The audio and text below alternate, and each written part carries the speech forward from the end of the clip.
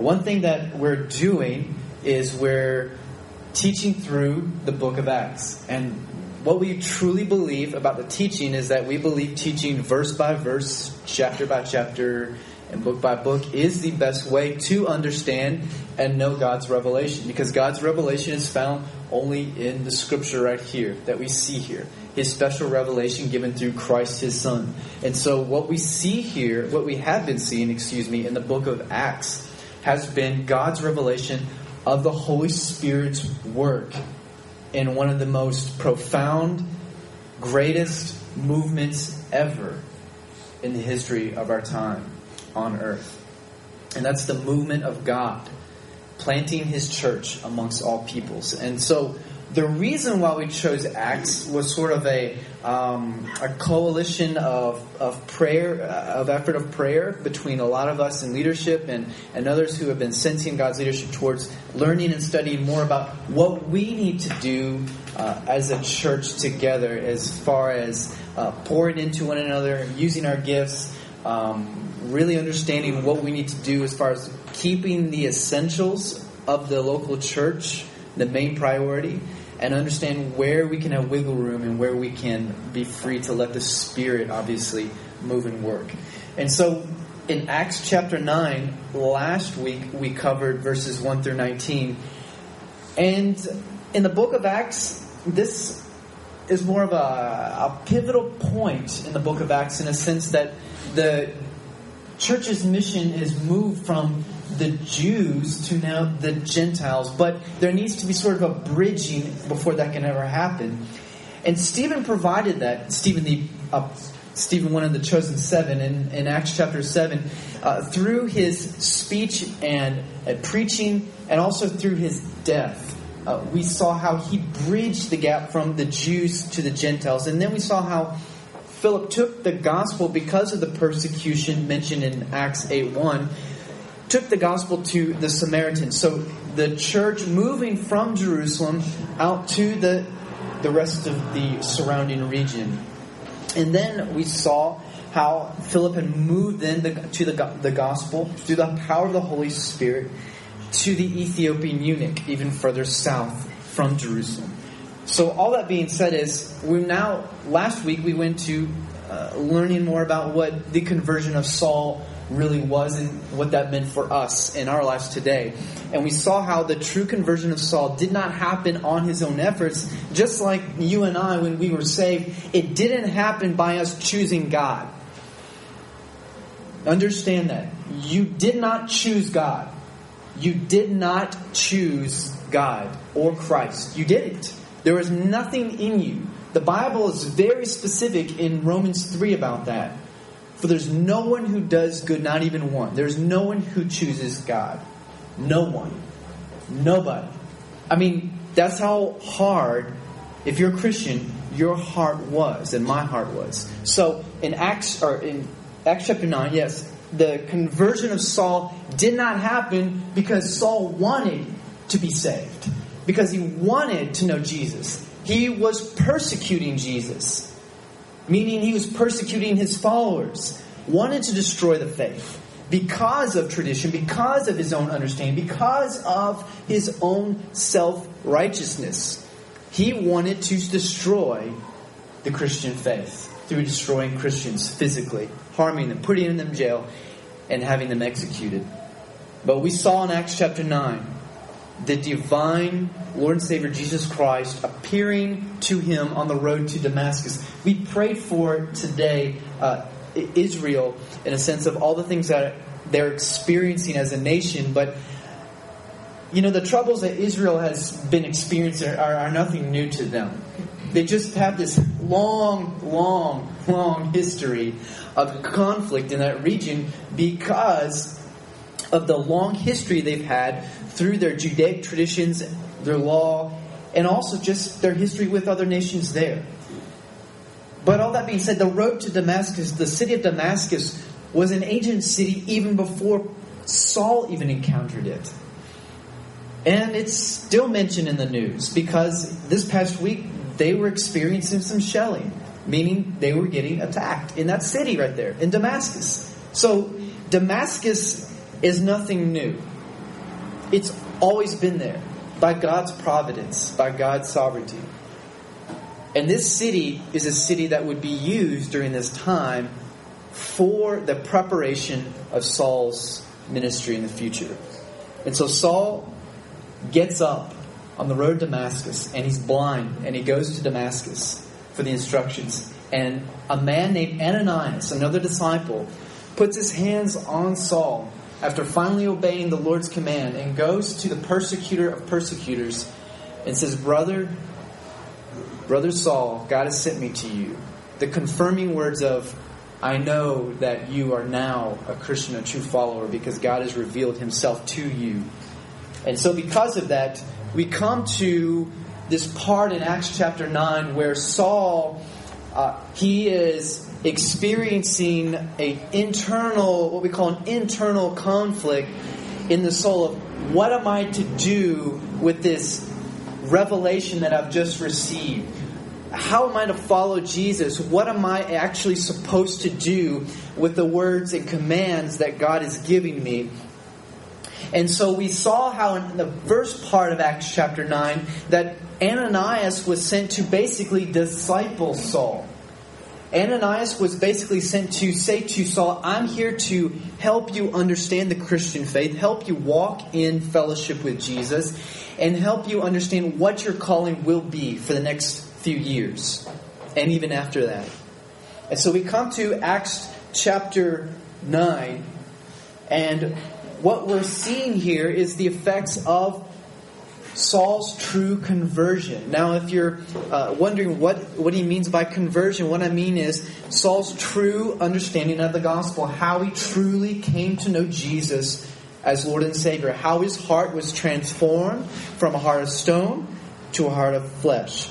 And so I want to try to give you a definition of what conversion is. So many people have their own definition. I think looking through the Bible, you'll see that conversion is this. Conversion is the changes brought about, including a change of heart. So the heart is no longer a heart of stone, it's a heart of flesh. In other words, not physically a heart of stone, but literally through their disposition. In other words, you're no longer against God, you're for God, in a sense. You want to be, at least. Including a change of heart from being dead in sin to being alive in Christ. A change in status, so you're no longer guilty, but you're not guilty before God. It's just a change in relationship from being an outcast and enemy to now being a friend and at the table with the Father. And it begins the journey of discipleship through which a person who was once a slave of sin is now freed by the Holy Spirit for holiness. In Ephesians 2:10, it says very pointedly, very clearly that you were prepared for those good works which God prepared beforehand. Now, many times, the reason why we do expositional preaching verse by verse is we want to know what's called the truths of God before we can understand what the imperatives, the commands of God are.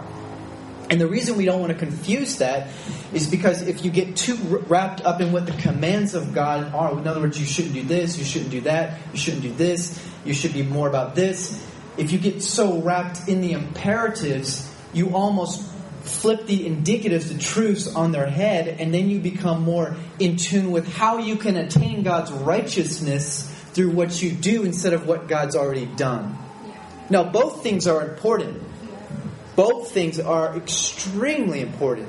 That you know why you've been saved and you know how you should respond. Both things are important, but they have an order.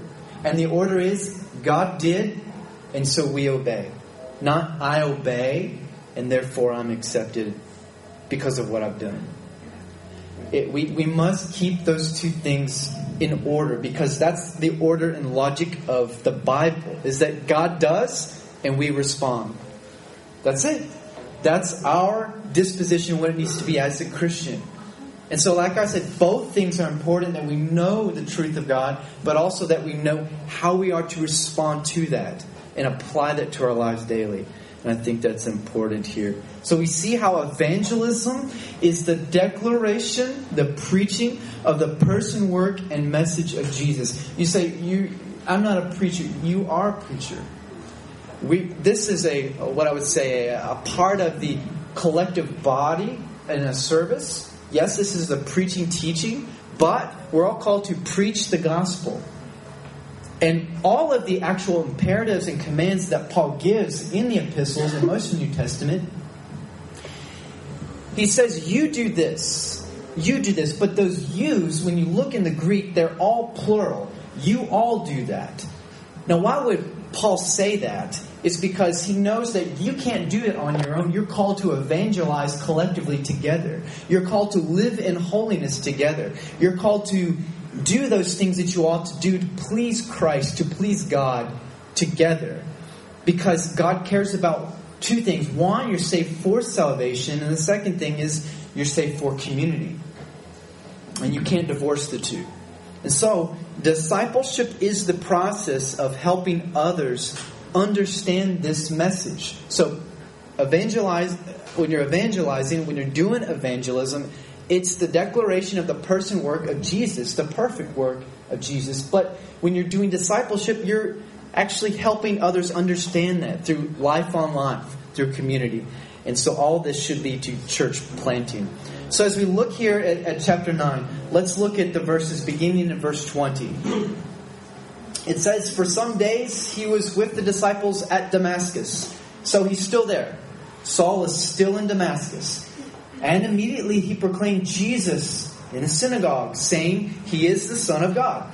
And all who heard him were amazed and said, is not this man who made havoc, confusion, or just a bagunza in Jerusalem of all those who called upon his name?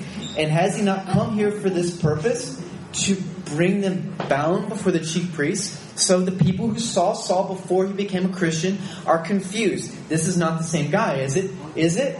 Maybe not. And then it says in verse 21 still, and has he not come here for this purpose, to bring them bound before the chief priests? But Saul increased all the more in strength and confounded the Jews who lived in Damascus by proving that Jesus was the Christ. So I already gave you a definition of conversion, of what that looks like in the individual's heart. Now we're wanting to know, what does true conversion result in? And the first thing as we see is right here, very plainly, is that those who are truly Christians will speak of Jesus Christ as the Son of God.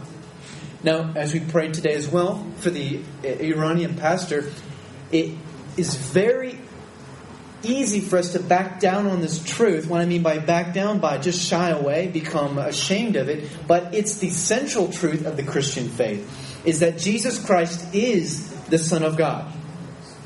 Jesus Christ is the Son of God. When Jesus asked Peter, he said, who do people think that I am?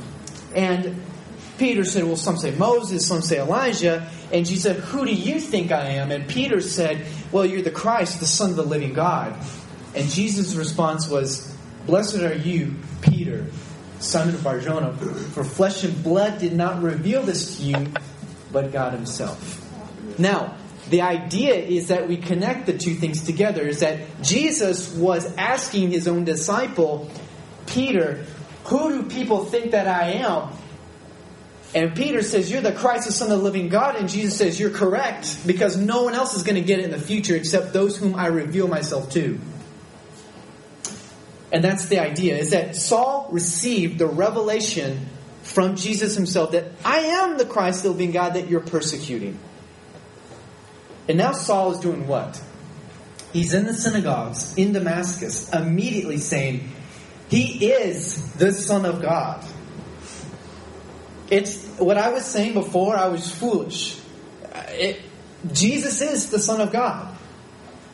And he's still confounding the Jews. Why? Because they can't understand how a message so simple like Jesus is the Son of God can transform the persecutor of persecutors, the person who's so religious, so self-justifying in his faith, can now say Jesus is the Son of God and claim this message as truth, and that would transform his heart. They're so confused and also by, as it says, confounded, meaning he had the oratory, the verbal ability to convince others of this truth. They were starting to realize that Saul's true conversion was truly real, that he was actually gaining followers, and he's starting to become a threat. Well, the idea here that we need to see is that in those days when Saul was in Damascus, it says about 3 years he spent there, Damascus in Arabia, because of Saul's first encounter with Jesus Christ as the Son of God in this revelation, he needed to spend some time in Arabian desert so as to really process what's going on. I don't know about you, but if a light shone so bright that blinded me for 3 days and I neither ate nor drank, I assure you that you would spend probably a good many days processing it, really trying to figure out what was really going on, what was happening. I mean, that's a supernatural event. Just like your conversion, if you are a true believer in Jesus, was a supernatural event. Some people say, oh, supernatural events don't really happen. I would say, if you're a Christian, you're born again, that's a supernatural event. Because only the supernatural work of God can save any one of you. But as we're seeing here in the scriptures in 22, the Jews are just so confounded who lived in Damascus that Saul was proving that Jesus was the Son of God. It would be the equivalent of a Muslim saying that Jesus is the Son of God all of a sudden. Like, isn't this the person who fasted, who obeyed the 5 pillars of Islam, who really was dedicated to his faith, is now proclaiming that Jesus is the Son of God? Isn't that blasphemy? We're confused. It's the same equivalent because God can change the heart of any individual. God can. And we need to take that and apply that because many times we are discouraged. We sometimes go to despair when we pour so much of our heart and life and prayers into an individual and they still will not repent and confess that Jesus is the Son of God. And we need to truly believe that God can and will save that individual. That the Holy Spirit's power is sufficient to save someone like Saul as well as the person who's just as hard around us. We need to pray that God would save individuals like the Prime Minister of Iran. We need to pray that God would save individuals and turn the hearts of men towards Him. In Proverbs it says that the king's heart is a stream in the hand of the Lord. He turns it whichever way He wills. So if God can do that, then we need to pray that God can do that. We need to pray like that. Our prayers need to be rich in the truth that Jesus is the Son of God. That the same God who raised Jesus from the grave has the power to save individuals like you and me whose hearts are very hard. So as we see here, that Saul spent a good many days in Damascus learning, processing his faith, really learning what it means to be a disciple, how to preach, how to teach. But Saul was still immature in his faith. I mean, just imagine if you're a Christian of maybe 2-3 years, you have to imagine yourself as a 2 or 3 year old baby or toddler, still learning, still adapting, still making lots of mistakes. But as you grow in Christ, you don't make those mistakes as much anymore. But Saul wasn't, as we know with Paul, Saul wasn't perfect from the very beginning. He still had the same kind of tendencies to make mistakes, just like all of us. And so we need to remember that. And so it says here in verse 23, continuing on, it says, when many days had passed, the Jews plotted to kill him. Which Jews are these? These are the same Jews in Damascus, in the Hellenistic ethnic group. But their plot became known to Saul, and they were watching the gates day and night in order to kill him. But his disciples took him by night and let him down through an opening in the wall, lowering him in a basket. So before Saul actually returns to Damascus, he goes to Arabia to spend a good many days there just to fast, pray, think about what's going on.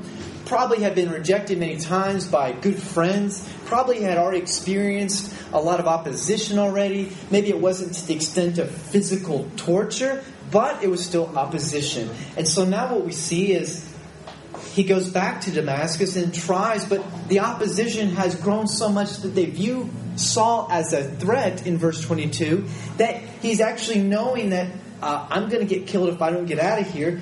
So what happens? His disciples. So he's already been making disciples. Are you making disciples? Are you making other disciples? That's the evidence of a true believer.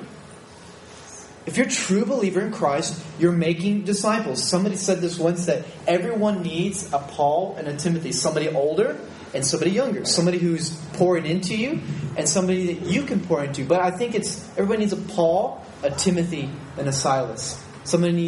Everybody needs somebody who can mentor you and shepherd you. But you also need somebody that you can do the same thing to, but also have somebody walk alongside you that can help you in ministry and life. And it's important to have all three aspects, because we all need to be making disciples, helping each other grow in Christ. So we see an evidence that Saul is already making disciples. He has followers. And they let him down through an opening in the wall. In Damascus, in cities, how cities were traditionally built, you would have to have the walls to protect everybody and everything inside the city, so as to prevent outsiders from entering or causing havoc, war, all those things that would threaten the livelihood and economy of the city, especially like Damascus. But this individual, probably who let Saul out through the window, was probably a believer that we can suppose. But the main thing that you need to know is that when Paul says, actually his name changed to Paul, in 2 Corinthians 11, 30 through 33, Paul talks about his weaknesses. He talks about those things that made him strong in Jesus. And Paul, before he really came to know his suffering and his persecutions, was a pretty proud guy. I mean, we should look at, actually, in Galatians. It talks about here in Galatians 1, verse 12. For I did not receive the gospel from any man, nor was I taught it, but I received it through a revelation of Jesus. For you heard of my former life in Judaism, how I persecuted the church of God violently and tried to destroy it. And I was advancing in Judaism,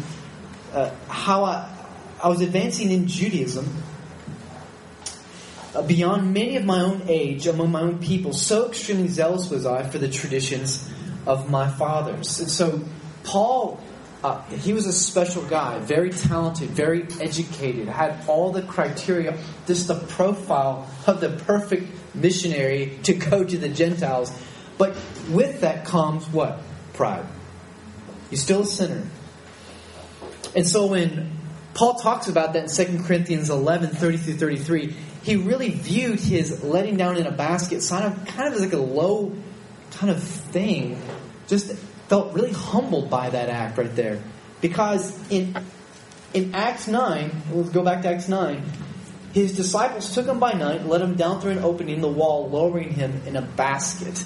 Now, if you're Paul or you're Saul and you're being lowered in a basket, you're probably thinking, only about 3 years ago, I had nice clothes, I was eating at great restaurants, I was shopping at the best shoppings in, wherever, in Jerusalem. And in Jerusalem, I could park at any estacionamiento I wanted to, and I wouldn't get a ticket, for not having a star parking on my car or anything. People would look up to me. But now, I'm running from people. I'm being hunted down. I'm in a basket that you put food in. And I'm being lowered down a wall right now. That's my life right now. That's got to be humbling in a sense. Because you're not running around like the King of Kings anymore. You realize that you have a greater authority than you now. And you're no longer somebody special in your own eyes. You're a slave of Christ. You're a child of God. And you're in a basket being lowered down. That should humble every single one of us, that it doesn't matter what situation in life you're in. All of us are called to certain tasks in God's mission, because this is ultimately God's mission that we're called to. But all of us are called to certain tasks that we're called to do. And some of them aren't the most glamorous. In other words, they're not the greatest that others would view. But every single task that God calls us to is important. And when we're faithful in doing that, there's tremendous blessing. Not only as a disciple of Jesus, but so that we also make disciples. So you want to think about what kind of impact that had on his disciples. And that he was no longer persecuting disciples of Jesus, but he was showing disciples of Jesus how you're supposed to obey God even in the most gruesome circumstances. And we're seeing here Saul, he is being tested, and he is not only making disciples, but he's attracting opposition based on what's happening. So what happens? Saul goes from Damascus, and he tries to go to Jerusalem. Look at verse 26. It says, "And when he had come to Jerusalem, he attempted to join the disciples, and they were all afraid of him, for they did not believe that he was a disciple." So let's stop right here. So his conversion is being tested inside and outside the church. Inside, let's look at this right here. When he had come to Jerusalem, he had tried to join the disciples, and they were all afraid of him, for they did not believe that he was a disciple.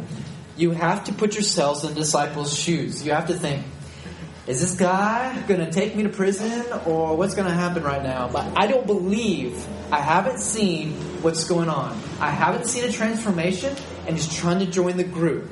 He's trying to join all the Christians. If you were to live in a close nation that was close to the gospel, you would probably have the same thoughts today versus other new converts. You would be thinking, is this person truly a Christian? Have they really confessed that Jesus is the Son of God? It's truly important that we know whether individuals have confessed Jesus Christ as the Son of God before admitting them into the local fellowship. It's something we call this. It's something practical. We call it a closed front door and a closed back door. Now, what I mean by a closed front door, is that we make sure that individuals who enter into the Christian body, that they're truly understanding the implications as a disciple of Jesus, that they know what the implications are as a community, that they know what it means to follow Jesus, so that when they enter into the body, they're true believers. Now, what I mean by the back door closed is that we make it difficult for people to exit. We make it difficult for them to just walk out. You know those situations. You know what I'm talking about. We're in Brazil, and I've been in the United States. It's the same thing. Fofoca is just common. But it's the idea that we let people just walk out and go their way because we just say, well, they want to leave, they can leave. The back door closed means we don't let them leave. We make it difficult. We pursue them. We don't let them just walk out. Even if sin is committed, we still don't let them leave. We make sure that reconciliation and grace are a part of what happens. Now, there are cases when an individual needs to be what's called excommunicated, but I don't like using that term because really what we're saying is they're never going to be allowed back in. What I mean is that there are times when the Bible does speak about putting the person out so that they understand the importance of repenting and reconciling back into the fold. That we're continually calling them back into fellowship. So what I mean by the front door closed and the back door closed is we make it not difficult for people to enter, but we make it them understand the true implications of being a follower of Jesus and being a part of the community of faith. And we make sure that they understand if they leave that they are denying the confession they made and they're denying the community that they once were a part of or a part of. Why are those things important? Because Jesus cares about His bride, the church. And God didn't give us regras or rules so that we could be legalistic, but so that we could showcase God's grace. God gave us not rules, but he gave us parameters and means for us to preserve unity in the body and opportunities that we can show God's grace more and more. Just like this case. Now, when you look at the scripture here, verse 27, this is key. Remember, Saul tried to join, but what happened? They were afraid. They had reservations. But, it's always a good thing when it says but in the Bible, because it says, but Barnabas took him and brought him to the apostles and declared to them how on the road he had seen the Lord who spoke to him, and how at Damascus he had preached boldly in the name of Jesus. So there's an individual who speaks for Saul. Barnabas does. Where else did we see Barnabas? Do you remember in Acts 4 at the very end, Barnabas is mentioned, son of encouragement. He gives out of his wealth to the church. So now we're seeing Barnabas in another fashion characteristic of his life is that he's speaking up for those who needs being speaking up for. He's speaking for Saul in this case. He's saying, no, this is a true believer. He's legit. He's legitimately a believer in Jesus. And he's wanting to follow God. So, true conversion of his, it's being tested inside the church. It's okay. People say, don't judge or you'll be judged. The verse is just out of context, out of whack. It's being applied incorrectly. It's okay to judge. Because what is judge also means test, approve, to do discern. And those things are important. What God is saying is we are not to declare someone a Christian or not, whether they're going to hell or not. We can discern by fruit, of course, but ultimately we don't determine that. Only God does by His Spirit. So let's look at 28. Because we're seeing Saul tested within the church. He's finally brought into the fold. So he becomes a member. But 28, so we went out in and among at Jerusalem, preaching boldly in the name of the Lord. So there we go. We see in the name of the Lord, Jesus. And he spoke and disputed against the Hellenists. But those are Greek-speaking Jews. But they were seeking to kill him. So, there we go again. He was in Damascus, and he was running for his life. Now, he's in Jerusalem. By the way, in Jerusalem, that's where persecution started. So, it's kind of like, I'm not going to go back, but that's what you do when you follow the Lord's leadership, the Holy Spirit. You wait on the Lord, and you allow the Holy Spirit to lead you, and you go, and you obey. You do ask questions, and it's okay to do that. Ananias did it twice, and the Lord had to respond, just go. But the fact of the matter is, here in the text, we see Saul being persecuted again. And it says in verse 30, this is important, because this is our confirmation that the brothers in Jerusalem confirmed his salvation. And when the brothers learned, so now they are in fellowship together with Saul. They learned this, they brought him down into Caesarea, and sent him off to Tarsus, which is Saul's hometown, Cilicia. So, what we're seeing is that the true conversion of Saul, it's resulted in not a persecution from within, but a testing from within. He's being tested. As a true member of the church, he becomes that, and outside he receives testing as well. He receives another challenge, persecution. But the brothers understand what's going on. Now, as I said, he's young in his faith. So he's probably making some more enemies than friends by being more bold than he should be. Because looking at the time frame of Saul's life, he spends around 7 to 8 years over near Tarsus in that region. And we don't hear about him actually until the end of chapter 11. Because Barnabas goes and gets him. No, what do you think he's doing for 7 to 8 years? Probably doing some more training. Probably receiving from the Lord more revelation of, I really love it that you speak in my name, but there's some opportunities where I don't want you to speak that way or talk that way. And that should give us indication about how we share the gospel. We need to be winsome. And there will be times when we will experience persecution. Let me say that again. The scriptures are very clear that all those who are followers of Jesus will experience persecution. Can't be more clear than that. And so, when I talk a lot of times on the phone with some of my friends and ministry partners in the United States, and they tell me what's going on, and how United States is changing so rapidly, so quickly the last 5 years. And, I sympathize because I'm an American. I understand that I did live there. I grew up there. But, however, I think, you're a Christian. It's going to happen. And like I said, I'm not trying to be unsympathetic, but people who follow Jesus, you're gonna experience persecution to an extent. And beyond that, understand that your rights are going to be taken away because the world ultimately hates Jesus Christ. They hate the gospel. And so we need to not necessarily keep that in our minds so that we become hard towards other people, or be hard towards the fact that we need to still stand up for Christ in certain avenues, especially the public arena. The interesting fact about why Louis Giglio was taken off the list to just pray, it's very interesting because what we're seeing, at least in the United States and we're seeing around the world, is that Christians are no longer welcome in the public square. And when we say public square, we mean the opportunity to engage culture. You claim Jesus Christ as the Son of God, you're no longer welcome in the public square. But beyond that, you say that there's absolute truth. You're no longer welcome in the public square to actually dialogue, to have a conversation. And that's becoming sad.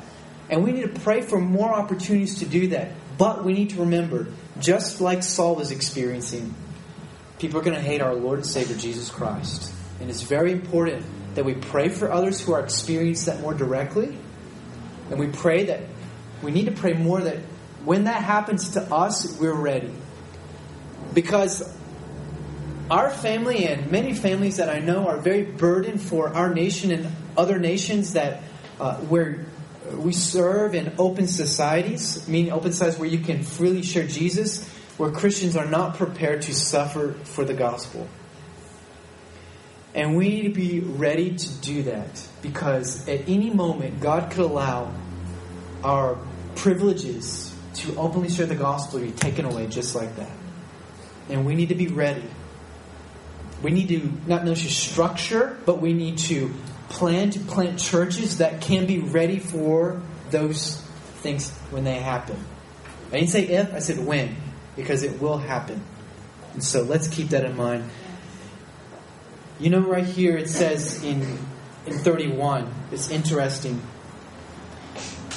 is that the church experiences such a boom of multiplication. In 31 it says, the church throughout all Judea and Galilee and Samaria had peace, was being built up, walking in the fear of the Lord, and in the comfort of the Holy Spirit, it multiplied. I saw 5 things. I saw the church throughout Judea and Galilee and Samaria had peace. It was being built up, walking in the fear of the Lord, in the comfort of the Holy Spirit, and it multiplied. And it transformed this hater and opposer of God into a lover of Christ. And so look at these things right here.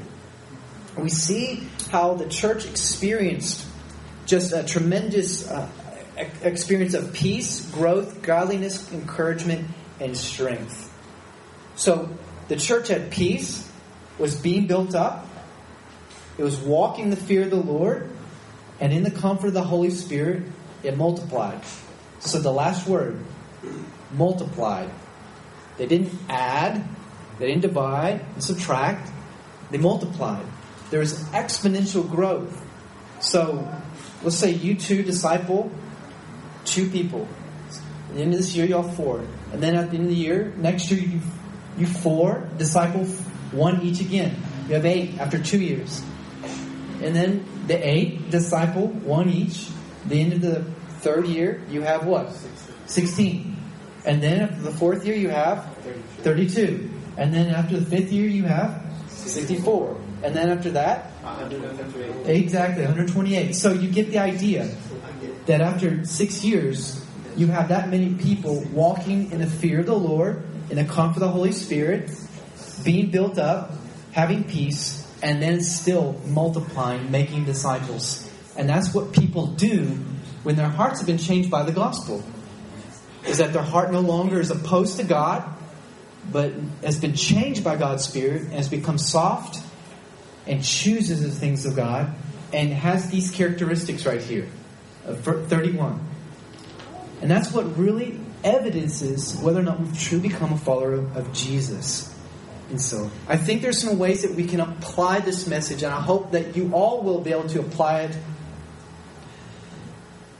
as the Holy Spirit leads. But these ways, I think, from these truths, based on the conversion of Saul and how we know true conversion to be and happen in our lives, that we need to confess that Jesus Christ is the Son of God. Do you confess that Jesus Christ is the Son of God and understand this truth on a daily basis? Are you thanking Jesus, God, for sending His one and only Son, who was and is God, to die on the cross for our sins? Are you making new disciples through the pure proclamation of the gospel? Are you making disciples? Matthew 28 is very pointed clear that you go. And as you're going is really what's translated. As you're going, you make disciples. You don't make converts. You don't. You don't make converts. You make disciples. That's to transform the way you share the gospel. But as well, are you submitting yourselves to constant testing within the body and outside the body? So what I mean by that is, are you constantly growing in your faith? Do you have accountability? Are you truly growing and being held accountable to how you're sharing your faith, to making disciples? And are you not purposefully, in other words, you really are pursuing opposition, but because of the message of the gospel, is it actually attracting people who oppose? Are you being firm? Because that will be the true test of whether or not you're preaching the pure gospel of Jesus. If people are actually, I don't agree with that, I think that's naive and ignorant. If you hear those kinds of words on a constant basis, in other words, on at least once a week or maybe once a month at least, you are probably preaching the pure gospel because people don't want to hear the exclusivity of Jesus Christ. And we need to stop opposing God like Saul did in some areas and be lovers of Christ in all areas. We need to do that. We need to remember that we're called to daily search our hearts, daily allow the Holy Spirit to reveal those thoughts, those intentions, all of those things that Psalm 51 says, that we need to have God create a clean heart in our lives on a daily basis so that we become more conformed to His purposes, His plans, and His truth. That God's Word becomes more relevant and powerful in our lives in that way. That we understand how we do that. And so let's truly do that. Let's do that right now. Let's apply this to our own lives and hearts. Let's just stop right now and reflect on the truths of God. How God changed someone who is so opposed to the gospel to someone who really will declare the gospel, who declared it and made it known and did the difficult and hard thing. So I want you to think about two things. One is, are you still opposing God? If you're not a Christian here, I'm not ignorant to think that every single person is a believer in here. If you're truly not a Christian, flee to Christ. Flee to God. Flee to Jesus as God's Son. Confess your sins to Him. And all you have to say is, God, I confess that I'm a sinner. That I'm in need of a Savior. And that Savior is Jesus, your Son. Repent. Turn to Him. Turn to God. Ask God to change your heart. Because the only one who can do that is Christ Himself. Do that. If you're a believer and you say, there might be areas I'm opposed to God. Ask God to change your heart in that way so that you become a different individual who's more transformed in the likeness of Christ in that way. And the second aspect is, are you making disciples of Jesus Christ? Are you making disciples? And what I mean by that is, are you sharing the gospel with non-believers and helping them grow to an understanding of Christ? And are you helping those who are believers grow in their understanding of the gospel? So right now, think about those things right now. Think about whether or not you're opposed to God as a believer or unbeliever. And whether or not, if you're a Christian, if you're a true follower of Christ, are you making disciples?